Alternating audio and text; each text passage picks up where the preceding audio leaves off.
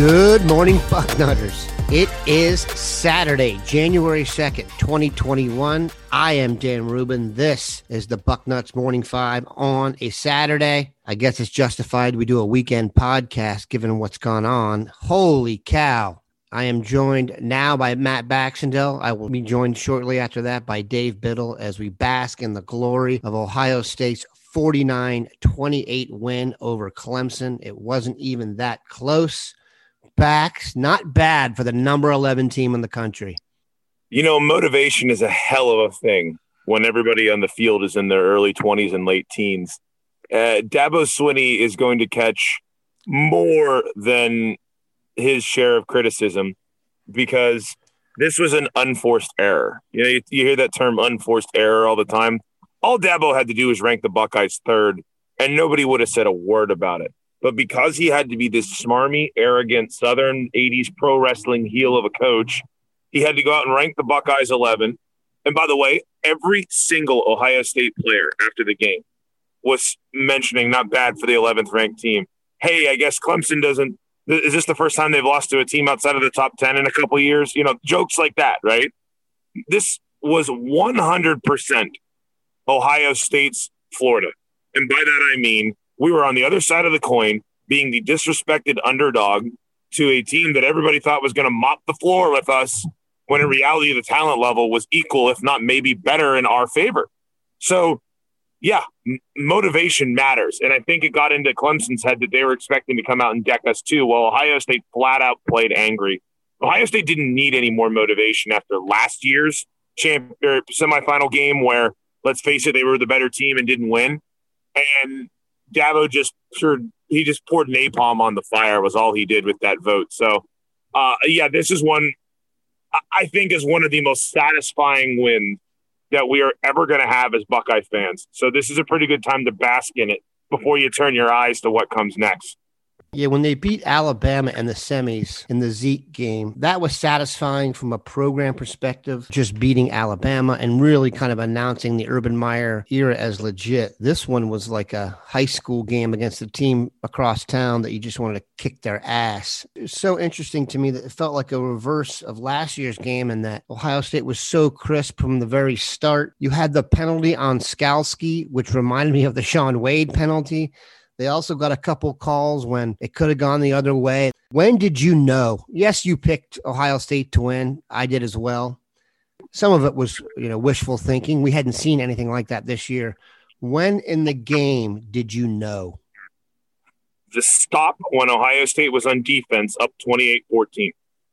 Everybody who I was around, I put it on Twitter. I said, this is the biggest defensive series of the year because if Ohio State goes up by another score before half, it's essentially over. And Ohio State got the stop on defense there to get the ball back.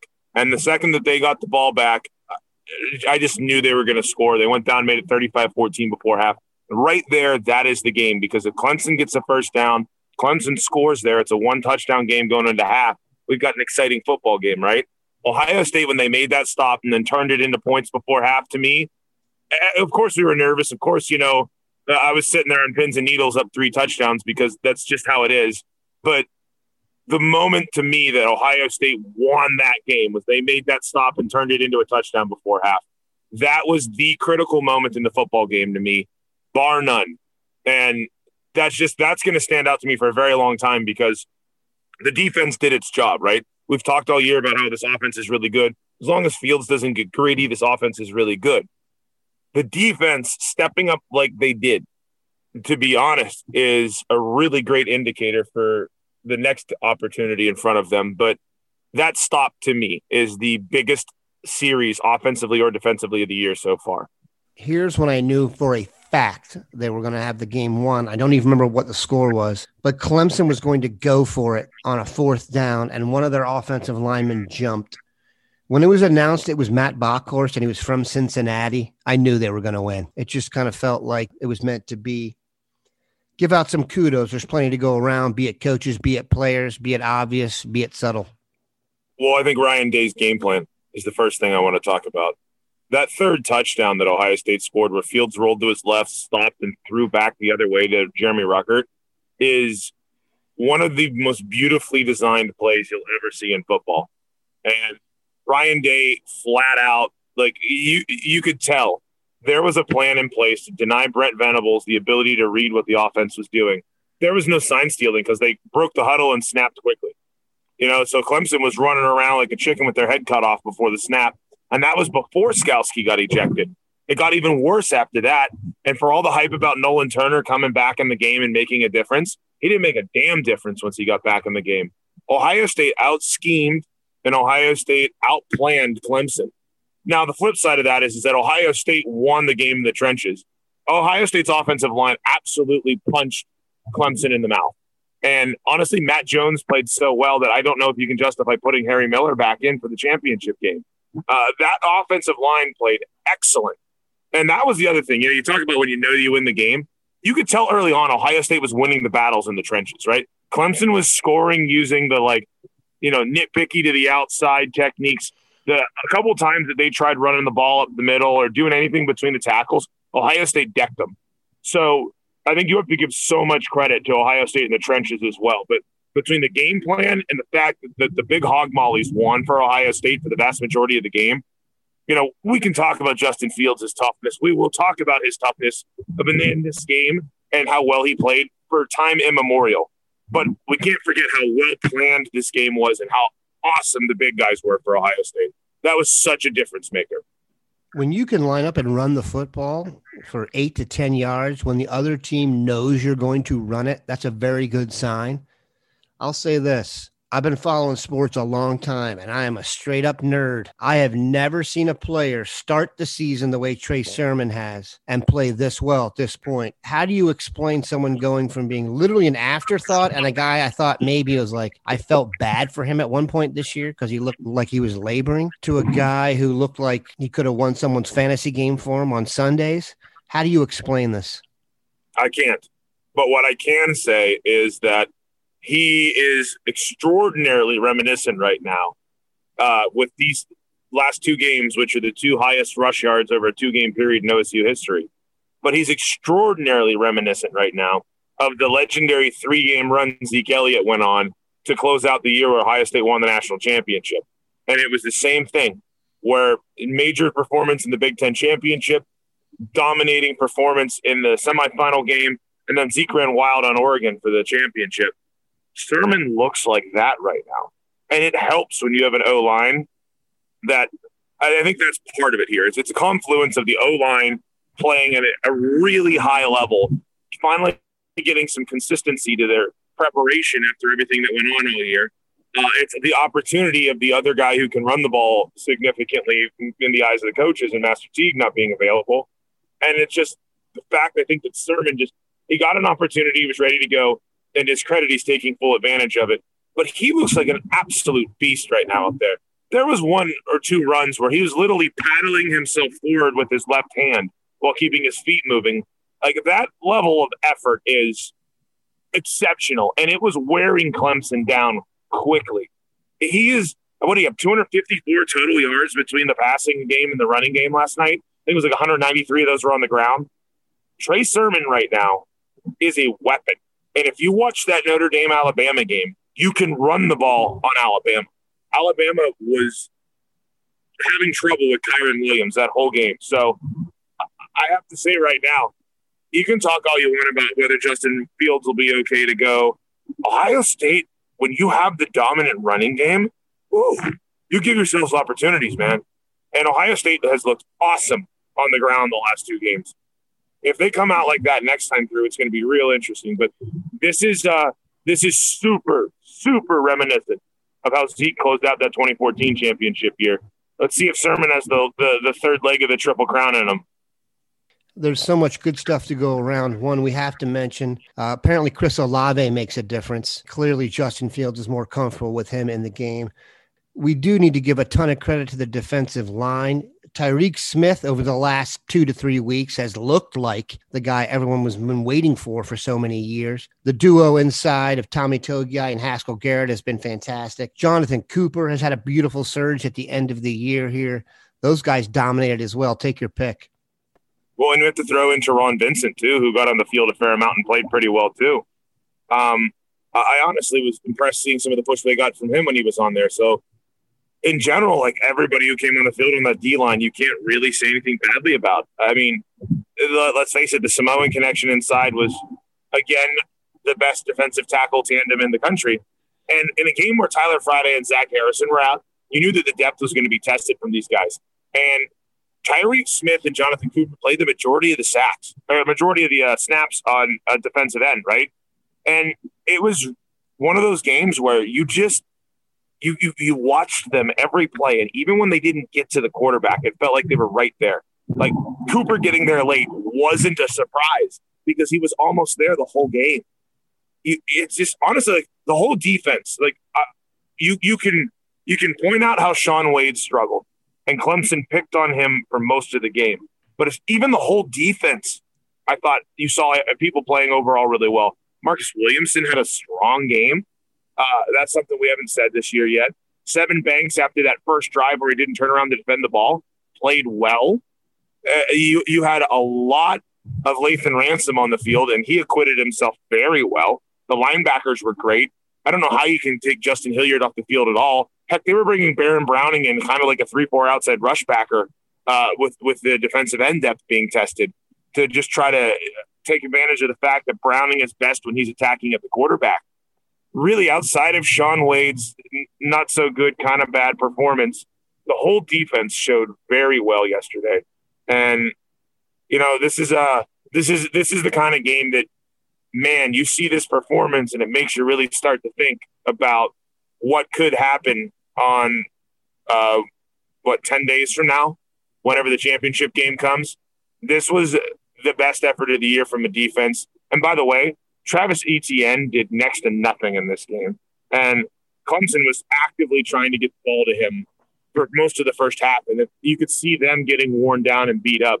And Ohio State, to their credit, after they punched so hard last year and the punch wasn't strong enough, they staggered their opponent, but he got back up and eventually hit the blows to win on points. Ohio State knocked them out this year. They didn't let the guy get back up. And a lot of that credit goes to the defense getting all those stops. What was it, a 28-0 run, 42-7 to close the game? There's as much credit to the defense as there is to the offense in a situation like that. We're going to have plenty of time to get into Devontae Smith and what Shaun Wade and our secondary will do with him in Alabama. That is going to be challenging. Let's finish with this. Ohio State, Alabama, it's 7 or 7.5 points, depending on where you look. What is your vibe? Well, we're going to have another 10 days of how Ohio State's going to get decked, and they won't be able to get back up again after that Clemson game. That's what they're going to talk about. And then they're going to talk about how great the SEC is, even though the SEC has been abjectly and objectively bad in bowl games this year. Like, Notre Dame is not in the same ballpark as Ohio State and Clemson. Those are the big three, are Alabama, Clemson, and Ohio State right now in college football. They're the hyper-elite trio. Notre Dame is not in that group. And if you look what the SEC's done so far in bowl games, where Georgia should have lost to Cincinnati, Luke's got something to learn. This is why you don't start as a head coach at Ohio State usually. You got a little bit to learn about the clock management at the end of the game. Otherwise, Luke would have knocked off Georgia. And, Auburn got decked by Northwestern, who, hey, I guess turns out they're pretty good too. I'm excited to see what Indiana can do to Ole Miss today, because I think they're going to come out angry and play well and win. So the SEC in bowls so far hasn't looked great. The Big Ten in bowl games hasn't lost yet. And we're going to have a lot of the same stuff that people talked about. It's going to be Ohio State probably can't compete with mighty, awesome, super duper amazing Alabama. And that's fine. Talk trash on OSU all you want. Because every time you put Ohio State in one of these scenarios where they're the decided underdog, where Miami's going to beat them, Miami's going to deck them, where Clemson's going to destroy them. I mean, I had friends who don't pay a lot of attention to college football asking me if they should even stay up to watch the game because whether or not they thought it was going to be close. And I was like, yes, guys, this is not going to be a blowout. I don't know why people think it's going to be some blowout. Well, I was wrong. Ohio State blew Clemson out. They beat them the way they beat Rutgers. So let's see some more of that disrespect coming. It's not going to be from Nick Saban, though. Unlike, yapping Dabo, Saban is smart enough to know that you don't just throw napalm on a fire. he calls it rat poison every time he hears people talking good about Alabama. He's well aware of it. But the rest of the people at ESPN and all the shills that are going to try to go out there for the SEC network are going to get it out there. And reality is everybody's going to be picking Alabama in this game. And that's what we want. Pick them away. Keep picking them. Because the last time Ohio State played Alabama, everybody thought Alabama was going to deck them too. And we all know how that game turned out. So that's what I'm anticipating right now. That is my vibe right now. And I will say this, Dan, going into the games yesterday, I thought no matter who won, Clemson, Ohio State, I thought Alabama was going to be the team to beat. But after Alabama underwhelmed against Notre Dame and after Ohio State absolutely dominated Clemson, I'm not so sure anymore. I'm looking forward to watching some more of these Alabama games to go back to get a little more of a handle on them. But I'm going to leave you with this. Clemson's pass defense coming into this game was ranked 25th in the country. Alabama's is ranked 77th. So I have to say there's some opportunities for Ohio State to put up a lot of points in this game. He is the people's champ. We appreciate him taking time out of a glorious Saturday morning. Have a good one, Bax. All right, see ya. If you can see, the numbers all go to 11. Look, right across the board. 11, 11, and most of 11. The amps go up to 10. Exactly. What we do is if we need that extra push over the cliff, you know what we do? Put it up to 11. 11, exactly. One louder. Why don't you just make 10 louder and make 10 be the top number and make that a little louder? These go to 11. We are back. Could not be more thrilled to be joined by Dave Biddle on the other side of the mic today. Dave, it was a glorious night. Your thoughts? It was tremendous. We're prisoners of the moment, but it was, perhaps the most enjoyable win for Ohio State that I can remember. I mean, it's, and I know as time goes on, we're going to say, Alabama exactly 6 years ago was right up there. Any national championship win, the 2002 national championship win over Miami, obviously 14 over Oregon. I mean, it's hard to put what happened last night over winning a national championship. I get that. But when you look at how Clemson has owned Ohio State and games have ended in disastrous fashion for the Buckeyes. You start obviously with Woody Hayes. His last game was against Clemson in the Gator Bowl. And you look at Braxton Miller, never played quarterback again after getting hurt against Clemson in the Orange Bowl, the 2013 season when Vic Beasley drove him into the turf. And you look at a 31-0 debacle. It's still, I think everybody kind of, even coming into this game, everybody kind of felt like that was still the same Ohio State team, despite what happened last year. Last year, you had the heartbreaker where Ohio State felt like they were the better team. I thought they were the better team, and they still lost. So to win a playoff game is huge. To do it against Clemson is huge. When everybody's telling you have no chance at winning, you're a 7.5-point underdog. Dabo's ranking them 11th. People are saying, not only do you not have a chance in this game, you don't belong. You don't just win, you blow the doors off Clemson. I mean, they blew the doors off of them. It's just,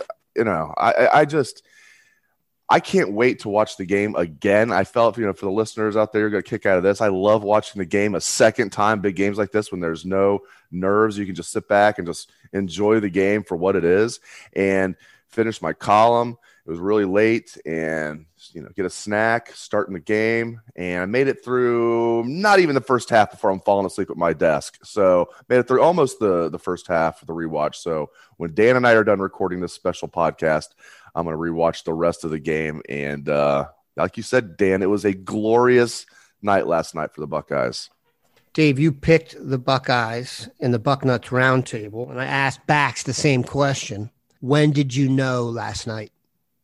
Oh, that's a good question. I was feeling, this is going to sound silly, I was feeling really, really good when it was 14-all. Like, really good. Like, where I was like, you got to check yourself here. The game's tied, idiot.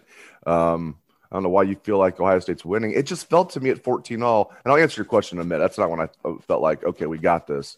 But I was feeling really good at 14-all. It was a weird feeling. Probably because Clemson started the game so well and Ohio State didn't, which when you look back, it's funny that, Ohio State, because, the beginning of the game seems so important. Ohio State lets Clemson go down the field. Well, Clemson had a lot to do with it as well. Score a touchdown, it seemed like in the blink of an eye. Then Ohio State goes 3 and out, and it's 7-0 Clemson. I'm sitting there thinking, oh, no. And so when it was 14-all, I was feeling really good. Then when they got up 21-14, the Buckeyes, I'm thinking, listen, if they can get up 28-14, the game is not over, but it's going to be really hard for Clemson to come back. And I got 28-14, and I'm thinking, look out here. And then I'm thinking, hopefully they can just go into halftime leading by 14. Buckeyes are going to get the ball to start the second half. When Ohio State was able to get that extra touchdown to end the first half, was the game over? Technically, no. I sure thought it was at 35-14 at halftime. I thought I would have been thrilled at 28-14 at the time. For them to get that extra touchdown, make it 35-14, cashing in touchdowns, not settling for field goals, I was over the moon, and I really felt like it was going to take a miracle at that point for Clemson to come back and win the game. I was guilty of getting on ESPN and looking at the win probability, Dan. It was like 97.7% Ohio State or something like that. At one point early in the second half, it's like 99%. And I'm thinking, this is just like the best thing in the world. We're looking at this. Ohio State has a 99% chance of winning this game. Sign me up for that. So, I would say probably when it was 28-14, I was starting to think, okay, we got this. It's going to take something crazy because it wasn't just the score. It was how it was looking, Dan. It wasn't like it was some fluke. It's like Ohio State's kicking their ass. It wasn't like it was like, we're hitting some lucky plays. That ball bounced off the dude's helmet, and then we got a lucky play here. Okay, we're going to be able to hang in here. No. Both sides of the ball, Clemson getting their ass kicked is what we saw last night. Line of scrimmage, out in space, Buckeyes kicking ass. Yeah, that was really encouraging. And I remember last year thinking Clemson was a little bit shocked to start the game at just how physical Ohio State was. I also was able to get through the beginning watching our defense because, as you well know, most of the first few drives for an offense is scripted. Then you have to come off the script, obviously, and adjust. So my guess is Tony Elliott had a lot to do with the script. And then when they had to come off of it, he was nowhere to be found. So I thought that hurt them. We got to talk about Justin Fields. Many doubters popped up recently. Now there were some saying he wasn't even going to be the second quarterback picked in the draft, and then he goes out and has 6 touchdowns. I'm not even sure he had that many incompletions. Your thoughts on the effort by the quarterback? He was tremendous, and as you said, it's laughable that people, and I think the kid from BYU is a good quarterback, but to see people like Todd McShay ranking the BYU quarterback over Justin Fields, I'm laughing. I was laughing out loud before the game looking at stuff like that. Yeah, how do you like me now? I can't wait to see what people say now. It's like, listen, first of all, Northwestern and Indiana are good defenses. That's what I think nobody outside of the Big Ten wants to admit. If those were the exact same teams, rosters, everything, but, they had Penn State on their uniforms, people would say, like, oh, these are really good teams. Northwestern, I know Auburn was depleted, but for people to say, oh, I knew Northwestern was going to blow out Auburn, well, I hope you went down and put some money on it because the spread was only 4.5 Northwestern. And they made Auburn look like a JV team. So, yeah, Justin Fields, to me, I've said it, and I didn't back off of it at all when he had those 2 bad games. We're going to look back on him as the best quarterback to play at Ohio State. And, with or without last night. Now, my argument is going to be a lot easier to make with last night, and we'll see what he does against Alabama. But we're going to look back on Justin Fields as the best quarterback to come through Ohio State. Dwayne Haskins was the first Buckeye quarterback to be taken in the first round since Schleister in 1982. From the Baltimore Colts. And, and Fields, is, in my opinion, will go number 2 overall. He's not going to do – now, I will fully admit I thought Dwayne Haskins was going to be a good NFL quarterback. I didn't see him being a big knucklehead like this. Fields won't be a knucklehead. He will be not only the number 2 pick of the draft, but I think he will flourish. And I think we're probably going to have a Buckeye quarterback that we can watch be a starter in the league for many, many years. Yeah, Schleister Haskins, not exactly a magic quarterback combo in the first round over time, but we digress. Not really. It is. I do want to say also, I feel great for Justin Fields, and he's never going to come out and say this, but he has been compared to Trevor Lawrence since he's about 16 years old, and Lawrence kind of always had the last word. Trevor Lawrence is going to know for the rest of his life that his last college game, he was thoroughly outplayed by Justin Fields. It was an incredible performance all around. Give out some other kudos. Bax and I talked about Trey Sermon and the defensive line. Who else jumped out to you that you think deserves mention? Because it was a team effort now. It was not a fluke. This was an overall domination in 3 phases and 4 if you include coaching. No question about it. Many guys come to mind. Jonathan Cooper and Justin Hilliard, first and foremost, other than just, Tommy Togiai and Haskell Garrett just destroying the inside of Clemson's O-line. that Matt Bockhorst probably wishes he never left the state of Ohio. My goodness, was he getting crushed all night. And yeah, I thought, obviously Sevyn Banks played the game of his life, and the interception was just, that was icing on the cake. He was breaking up passes, playing like I thought Sevyn Banks would play all year. And then offensively, I think you got to give a lot of credit to the offensive line for blowing open holes. Matt Jones in there taking Harry Miller's spot. I was kind of, frankly, I was kind of hoping they'd move DeJuan Jones inside. I thought that might be the best move with Harry Miller out, Enoch Vamahi not available either. Shows you what I know. Matthew Jones got his second start, and now both starts he's played well because he also started against Michigan State when Josh Myers was out and Harry Miller had to play center. And then Trey Sermon, of course, he deserves a ton of credit. I have never seen an Ohio State player improve so much from game 1 until now game 7. Really game 6 is when obviously he exploded and broke the record against Northwestern. I can't believe it. He was not breaking tackles at all early in the year. He wasn't making guys miss. He was falling backwards when he'd get hit. He looked done. He looked like a guy who was done with football. Yeah, and now we know why. He was still knocking off the rust. It wasn't just not having the typical offseason. He was coming off where it's not like a Joe Burrow injury, but still he was coming off a knee injury that required surgery. And he was knocking off the rust. And this offensive line's gotten better as the year has gone on, but it's a combination of both. He gets huge holes open for him at sometimes, and when there's not a hole there, he finds a way to get it done now. So a lot of kudos to go around. Chris Olave was tremendous. Yeah, you mentioned the coaching. How about Ryan Day? He kept a lot in his back pocket for this game. Him and Kevin, quote, Ron Wilson, they saved a lot for this game. Right tight ends. We always joke, are they ever going to use the tight end? They will against Clemson. Don't worry. Yeah, man, I'm going to leave some guys out, but yeah, as you said, this was not like, hey, a couple guys stepped up. It was like, man, I mean, you could give like 50 game balls out for the performance we saw last night. Again, they won by 21, and it felt like it was more than that. They beat Clemson by 21, and that kind of, felt like Clemson made it respectable by getting a last touchdown to cut it to 21. I mean, what a way to ring in 2021 with a blowout win over Clemson in the playoffs. Let's talk a little bit about the future. I'm sure we're going to break this game down ad nauseum, but your initial vibes as the Fighting Nick Sabans are on the docket. I'm going to wait until Sunday to worry about that. No. Alabama is favored, and rightfully so. I do think, unlike Clemson, where I looked at the two rosters and I'm like, this is ridiculous that people are acting like Clemson's a touchdown better than Ohio State. Could Clemson win? Yes, but to me, it was a toss-up game. I looked at the rosters. I thought they were very, very evenly matched. I do think Alabama is a better team than Ohio State. Now, can Ohio State win this game? Absolutely, they can. They play like they played last night. They're going to be national champions. The Buckeyes will. This is a very good Alabama team. Their defense is not elite. Their offense certainly is. Now, if they still had Waddle, I would think the Buckeyes were really in trouble. Not having Waddle, they haven't had him for most of the year. That helps a little bit, but still Devontae Smith's probably going to be the first wide receiver to win the Heisman, since a guy whose name will not be mentioned here on the Bucknuts Morning Five, a guy that has to eat a lot of crow this morning and talk about how great the Buckeyes are with the initials. He didn't get it for being a receiver, though. H. Yeah, well, yeah, you got it for returning that kick against our Buckeyes, but he was a really good receiver. I hate to say this. All joking aside, he was a really good receiver that year. That was an incredible catch on the sideline. We all remember it. That team up north. But, Alabama, that's going to be really tough, Dan. It's going to be really tough. We all know it. But I'm just thrilled, obviously, that we have this shot. We'll see as I break this down a little bit more. I need to get more in depth. I've watched a lot of Alabama this year, but I want to watch them a little bit more. I've been very impressed with them. Now, they had the game against Ole Miss where they gave up a ton of points, where Saban was basically saying that Kiffin knew their signals. Not that we were talking about stealing signs or anything this past week, but still, regardless if you think Ole Miss knew their signs or whatever, Ole Miss scored a ton of points on Alabama.